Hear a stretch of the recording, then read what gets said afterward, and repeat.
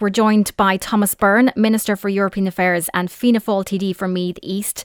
Minister, thanks for joining us. We'll get back to the travel cert there in a moment, but I just want to go back to what I was talking to Naomi about, the vaccines. This 1 million vaccine deal in principle with Romania, and the Irish Times reporting that all states have been contacted. Are there any other deals close to being done with other countries? Well, look, if there were, I wouldn't be at liberty to discuss that. I think what's happened here is that we have now, in principle, got a result, but obviously we wait till the vaccines actually get delivered here as well. I think that's very, very important. But clearly, the government has been looking to get as much vaccine as possible. I think we've, first of all, done that through the European Union deal, and then we have been looking around for some time for whether there's any more vaccine or not. And clearly vaccine supply for most of this situation has been extremely limited. And unfortunately what's happened in some parts of Eastern Europe, they simply have said openly that they don't want any more vaccine, and they effectively have vaccines for sale. So I think the government took the opportunity to maximise our vaccine purchase, because we're basically up there near the top of the uptake of vaccine. We've got among the highest percentages of people taking up the vaccine. It's very, very welcome for public health going forward. So are these bilateral deals, they're done with the blessing of the EU?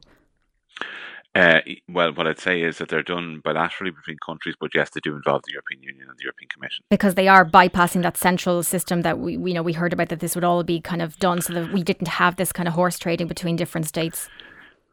Yeah, they're done through the whole thing is done through the European Union in terms of joint purchasing, and I think, quite frankly, we'd be way far behind without the joint purchasing. And we see that, a lot of people were giving the example of Australia earlier in the year as something we should emulate. Their vaccination rates are massively below where we are. Japan similarly. So they're two very strong and very large economies whose vaccination rates simply aren't up to what ours are, and that's because of the European Union system.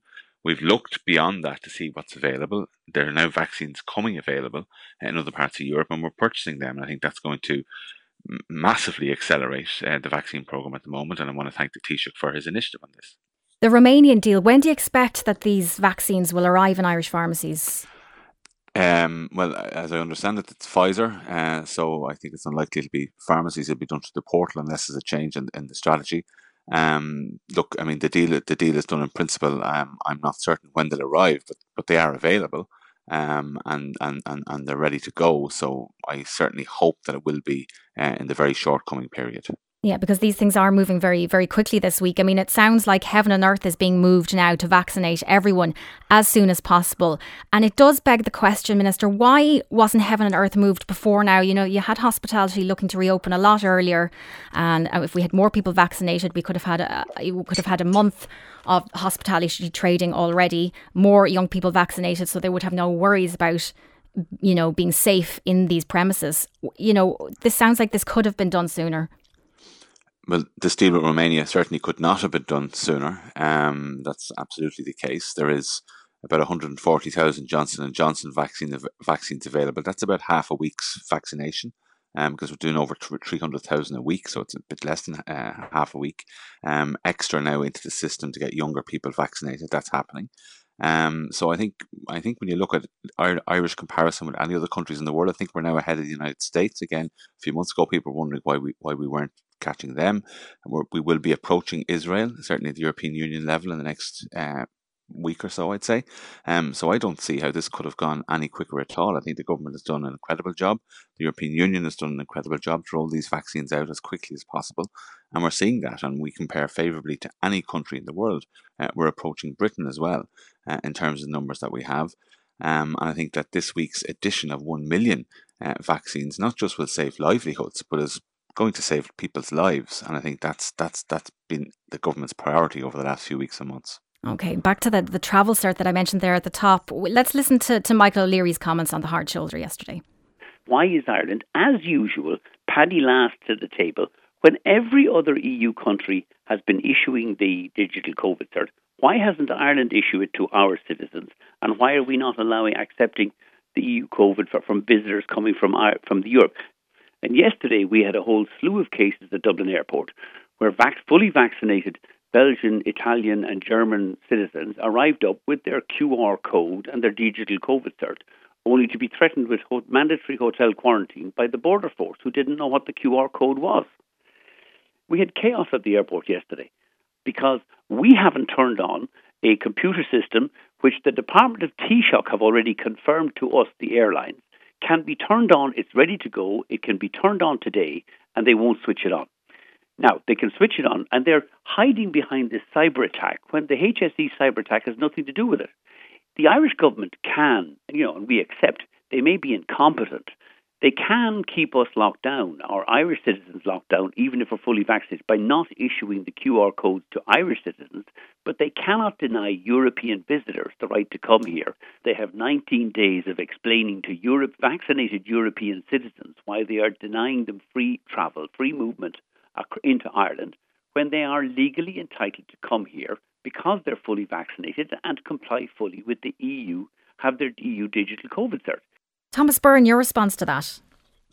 Well, first of all, I am very surprised to hear that anybody from Italy, Belgium or other European countries that Michael O'Leary mentioned would be threatened with mandatory hotel quarantine, because it doesn't exist for anyone from the European Union. So not only could they not be put into it, they couldn't be threatened with it for any reason whatsoever.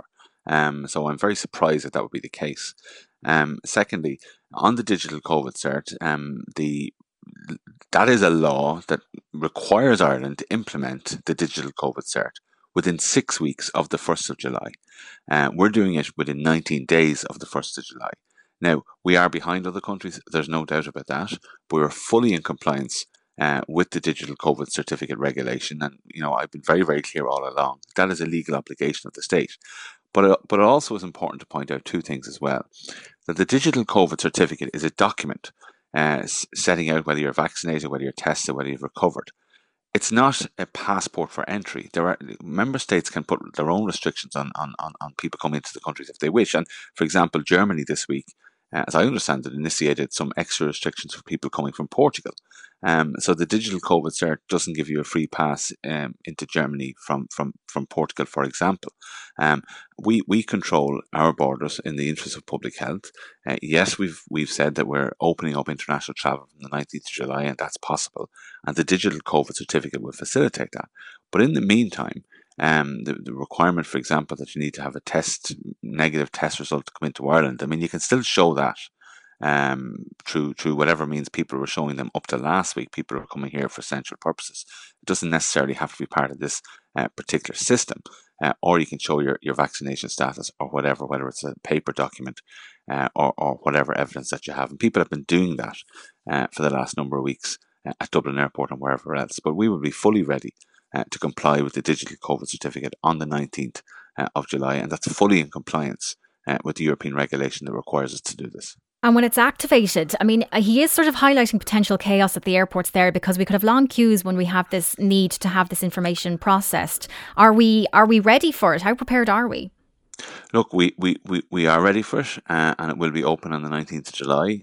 We will be ready to accept it. We're absolutely obliged to do this as part of the European regulation. So we will be ready. I don't predict chaos at the airports. I certainly want to see airports busier. But I in fact think that the digital COVID certificate will lead to less confusion at the airport, because when I talk about people showing evidence of vaccination on paper or whatever, different sources that they have, it will actually be easier with this particular digital COVID certificate, because it comes in a standardized QR code form. So I think the potential for chaos at the airports is not there. But the government and the airport authorities will be doing absolutely everything possible to make sure that doesn't happen. And I think travel will open up. I don't think it'll open up with a bang. I think it will be a gradual increase in people travelling, and that's very, very welcome, particularly for vaccinated people travelling abroad this summer, and particularly welcome as well for airport workers and for all of those who depend on that industry, which has been really, really hard hit since this pandemic began. Absolutely. OK, we'll leave it there, Minister. Thank you very much for joining us. Minister for European Affairs and Fianna Fáil TD for Meath East, Thomas Byrne.